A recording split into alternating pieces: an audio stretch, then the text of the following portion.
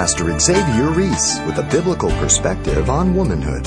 Some of you ladies have come out of the feminist movement. Some of you have been raised in homes where your mothers were not Christians. They've run the way of the world. And God would have you to sit under His feet, to search the Scriptures to find out what it is to be a godly woman. And you obey the Lord. If you want to get the best out of life, then you must go to the Scriptures.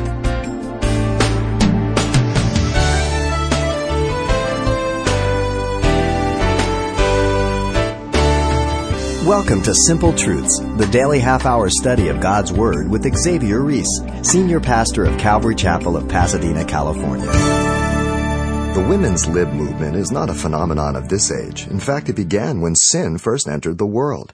Today, from his study from the book of Titus, Pastor Xavier offers a simple path to return to God's original plan for women of God. Let's join him getting today's provocative lesson underway. The message entitled, Women and the Home. Paul has exhorted Titus to teach sound doctrine for the purpose of the family circle, and will do so by addressing the older men at the head of the list, followed by addressing the aged women and the young women from verse 3 down to 5. Now, the interesting thing to notice, the way that the younger women are addressed is indirectly through the instruction of the older women in verse 4 and 5. Mark that well. There is no greater need today as that of older women who know the value of home and their personal role as wives and mothers, in order to come alongside the younger women of the church today to instruct them in the ways of Christ for their homes. This is a great need today. Now, the benefit behind teaching sound doctrine is of the greatest value to the body of the church, and particularly in this area of women, which Paul is going to lay out for us. Let me read here verse 3 to 5. The older women likewise, that they be reverent in behavior, not slanderers, not given to much wine, teachers of good things, that they admonish the younger women to love their husbands, to love their children, to be discreet, chaste, homemakers, good, obedient to their own husbands, that the word of God may not be blasphemed. And so Paul gives us three particular ways in which this relationship works out through the older women to instruct the younger women. And we have it laid out for us here. The first part of verse 3, the older women are to be as the older men. And he will qualify that exactly what it means. Secondly, the older women are to be examples. The rest of verse 3. And then the very end of verse 3 to verse 5, you have the older women are to be instructing the younger women. So the focus, though it's the younger women, it's via the older women of the church. He starts here by the older women, that they are to be as the older men. In verse 3, the older women likewise. The reference is to the virtues just required of the older men in verse 2. They are to be sober, clear-headed, reverent, honorable, temperate, under control, sound in faith, in love, and in patience. A subjective application. They have to be trusting God. They have to be yielding to His love and bearing under the weight of life as evidence of godly men. Now this is applied to the women. So under the phrase likewise, all these things are included. It's interesting the Bible doesn't provide two different standards of morality for men and women. From the beginning, the Bible says in Romans 3:23 that all have sinned and come short of the glory of God. Men and women. So therefore, when they are converted, the very same standard is required of both. There are different roles, as we'll see, but the requirement of life is the same. There is no double standard. Notice, secondly, that the order of Paul's instruction affirms God's creative order. Man first, then the woman. And remember, he's talking in church order. He does this in 1 Timothy, 2 Timothy, as well as here in Titus. You might recall when we studied 1 Timothy 5, 1 and 2, he deals with the older men first, then the women. Now, think back with me to Genesis. In Genesis 1:27, it says, the man and the woman were created in the image and in the likeness of God. It is God who created man. Adam was created first, then the woman afterwards. He was created from the ground, Genesis 2:7 says. She was created from his curved side, more refined. The woman was taken from the man's side to be his helpmeet, to be one comparable for him, one to assist him, one to complete him, if you will. Because God said it's not good the man should be alone in Genesis 2:18, 22, and 23. Paul the Apostle, understanding this, always used God's creative order. In fact, there at the end of Genesis chapter 2, verse 24 and 25, it says that for that reason a man shall leave his father and mother, cleave to his wife, and they two shall become one flesh. And so God deemed the union of a man and a woman to set up a new home, leaving and cleaving, joining. And through that sexual union, through the institution of marriage, that family would be propagated, and the likeness of both the man and the woman would be comprised in one child. God's greatest affirmation that He's the creator. There's a design, there's an image, there's a reflection of who you are the source of. When Paul was speaking to the Corinthians, and you know that the Corinthian women were very liberal, and so you have to deal with them. He affirms the order of creation there in 1 Corinthians 11, 8 through 12. He says, the man is not from the woman, but the woman was from the man. Nor was the man created for the woman, but the woman for the man. Nevertheless, neither is the man independent of the woman, nor the woman independent of the man. And he qualifies it in the Lord. I don't expect anybody who is not a Christian to accept this proclamation. But Paul makes this proclamation to the Corinthians who had been transformed, that they had to understand God's design and order. And that even though the man was created first and the woman created for the man, yet he goes on to say, for as the woman came from the man, even so the man also comes through the woman. But all things are from God. So in other words, if there's no more women, then that's the end of man, because every man is born of a woman. And Paul wisely demonstrates God's creative order for efficiency with distinct roles, but we can't ever say we don't need the other one, because they're both connected to the ongoing existence of humanity. And he does this beautifully. Titus here is dealing with a situation at Crete. He's got a lot of non-believers who are coming from the worldly perspective. And that's what happens as we come to Christ. We come from the world and we've been raised a certain way. We saw marriages and we saw family and everything else. And now all of a sudden we come to Christ and we have to ask Christ, Lord, what is it to be a man? What is it to be a woman? What is it to be a husband? What is it to be a wife? What does the Scriptures say? So that you go to the Lord and you obey the Lord. If you want to get the best out of life, then you must go to the Scriptures. The world does not have an open mind to this. Some of you ladies have come out of the feminist movement. Some of you have been raised in homes where your mothers were not Christians. They've run the way of the world. And God would have you to sit under His feet, to search the Scriptures to find out what it is to be a godly woman. Our study this morning seems to focus on you ladies. We'll get to the men later on. We always do. But we're focusing on you this morning. The women who have bought into our permissive society's philosophy for the last 40 years are conducting themselves just like the men of society. Paul tells Titus here, make sure the women who are godly conduct themselves just after the same example as godly men. But as we look to our society, women today are conducting themselves just after the same conduct as the depraved men. They have allowed themselves to be corrupted in their understanding as to their identity and role after the image of God, and have become a product of the evolutionary lie, becoming their own God, unaccountable to no one. The feminist movement is constantly attempting to prove that women are equal to men, ignoring the most obvious differences that God gave to males and females purposely. The man is stronger. He has a greater mass of muscle. The woman is less muscular. The man has a heavier skeletal frame. The woman not so heavy. Why, we might ask? Was there a genetic defect? No.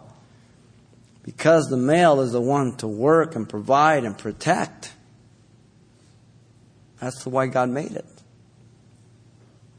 In qualifications, many times, especially for police departments or fire departments, the standards in physical abilities are lowered whenever necessary to meet the political correct quotas, endangering not only their fellow workers on the job, but also the public at large that they're to be serving.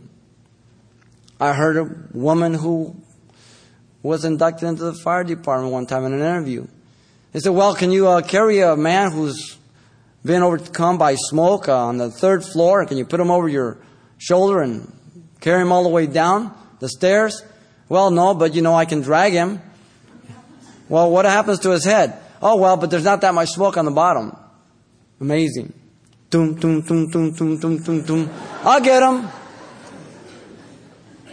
The Bible is absolutely clear that a woman is equal to a man before the eyes of God. There is no disadvantage before God. In Galatians 3:28 says, there is neither Jew nor Greek, there is neither slave nor free, there is neither male nor female, for you are all one in Christ. Before God, ladies, you and men are equal. But on this earth, we have different roles. We're designed differently. Don't confuse the two. But the woman's role is clearly laid out in the Scriptures. It's for the benefit of the home, listen ladies, and society. You are raising children for the next generation. Many of today's perverts and degenerates mock Ozzie and Harriet, Father Knows Best, and My 3 Sons. Some of you who are old enough will understand those things. But and they say, well, that wasn't reality. Well, is Cosby reality? Is some of the other ones that are put on reality? No. But look at the children that generation produced. To the children this generation has been producing. Now, we gave our children in the 60s and 70s abortion. Now our children gave us something in return. Euthanasia. Interesting. Her role is one that no man can do. It's unique. Her role meets the need of her husband, her home, her children, after God's creative order. She's not a slave. Any man who thinks a woman is nothing but a slave and a servant is an idiot. She's the most precious thing that God has ever made. Can you imagine living in this world, guys, with just guys? Man, what a drag. I don't ever understand guys. They get married and then all they want to do is spend time with their friends. What'd you get married for? The older women are to be as the older men. Now the context is in godliness, see?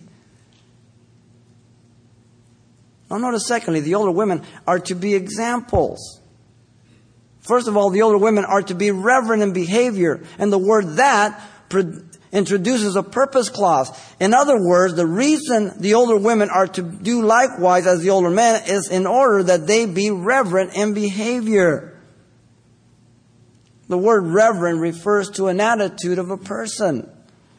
The word is made up of 2 words, meaning temple and meaning fitting. The word behavior means demeanor, deportment, including a person's dress. So the word combined together has been interpreted to mean to deem oneself a priestess in discharge of her duties in the holy things of God. You see, you used to be one way in the world, ladies.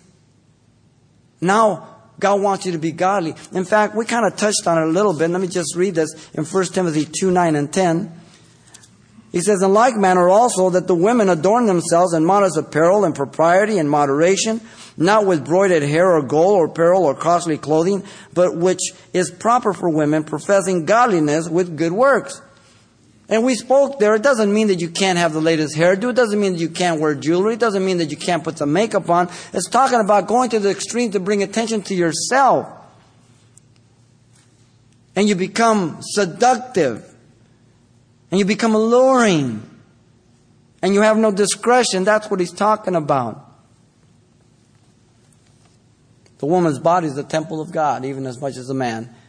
The church is the temple of God, and the women are in the church of Christ. And so the counsel is for those ladies. Now notice, secondly, the older women are to not be slanderers. This is a negative. The word slander is diablos. Though you know Spanish, can identify it. Devil. That's what it literally means.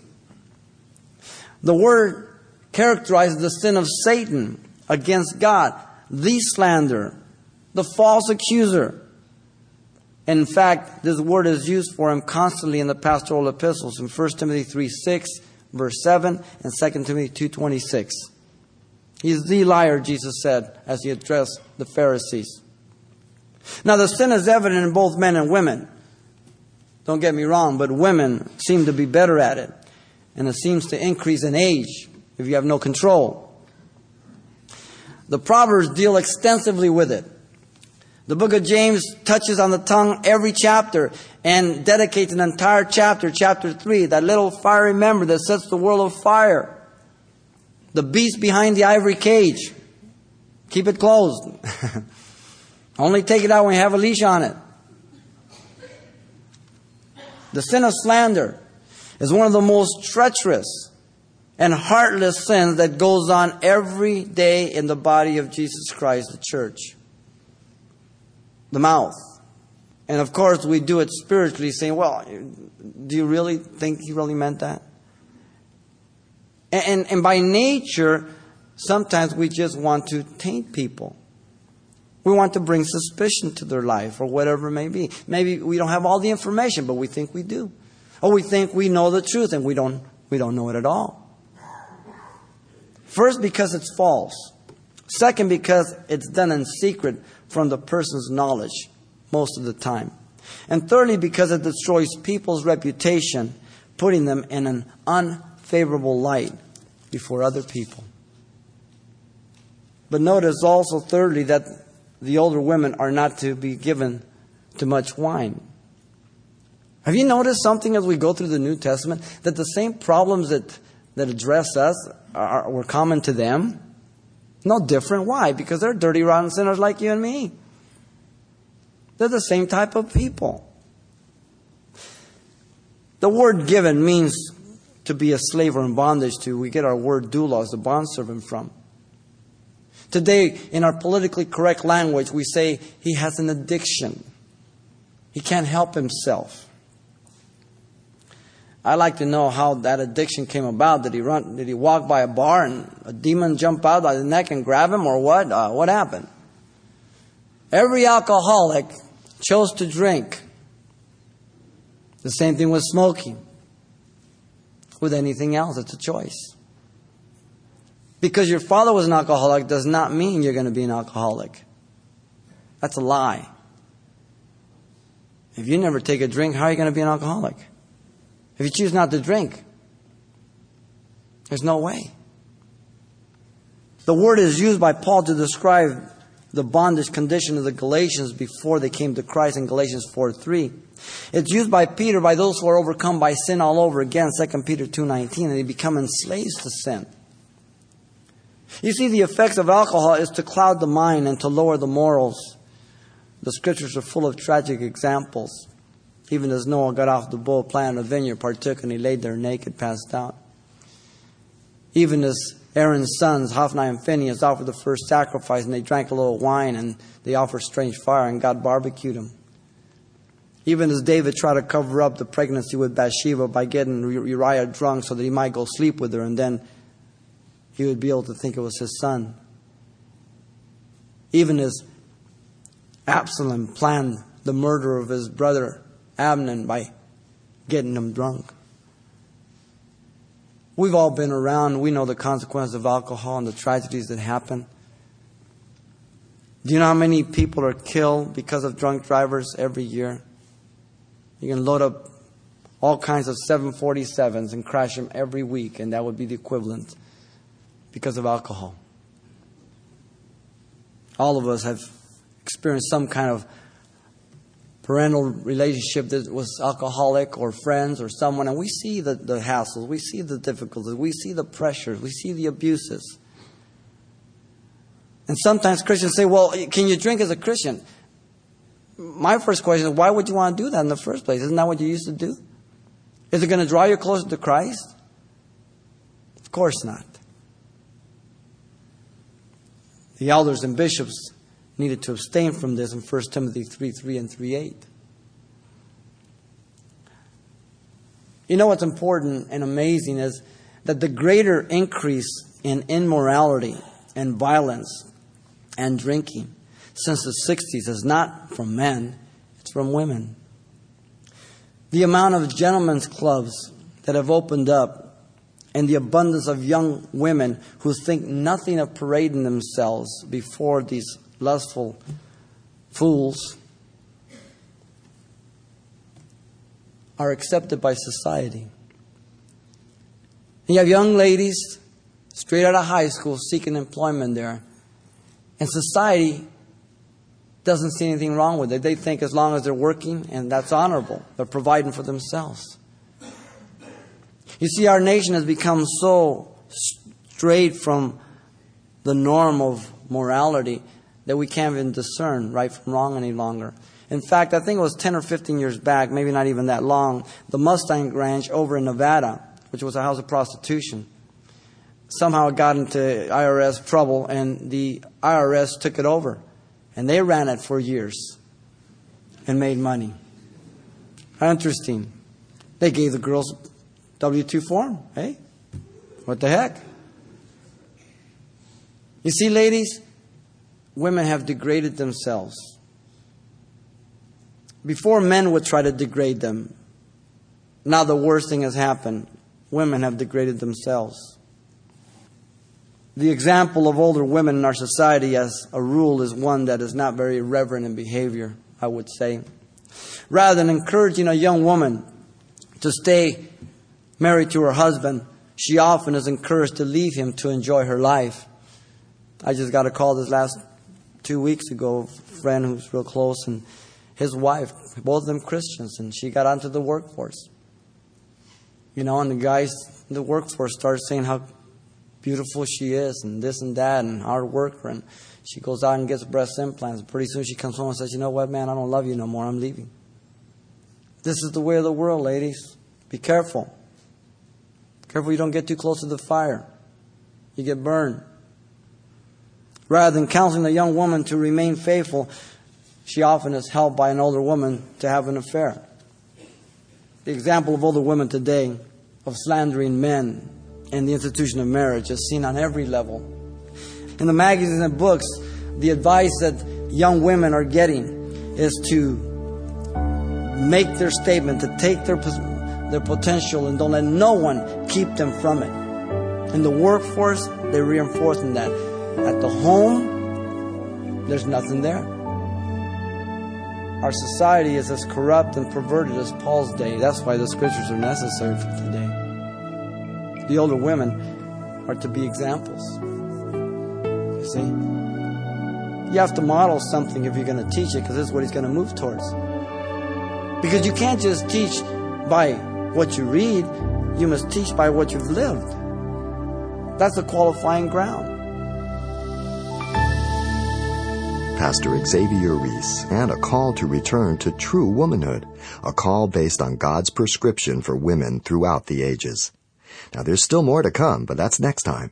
And if your schedule won't permit you to tune in, you can pick up a copy of this message, Women and the Home. It's available on CD for only $4. Just tell us which one you prefer when you get in touch. And make sure you pass on this study to someone in your church or Bible study. So once again, the title to ask for is Women and the Home, or simply mention today's date.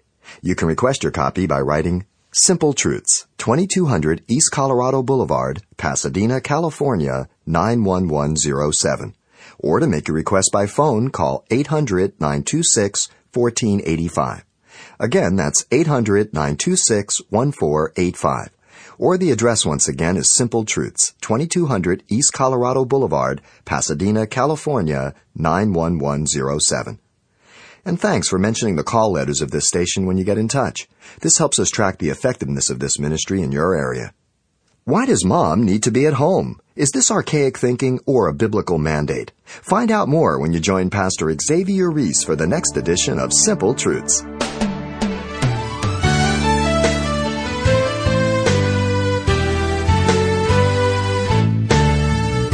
Simple Truths with Pastor Xavier Reese, a daily half-hour broadcast, is a radio ministry of Calvary Chapel of Pasadena, California.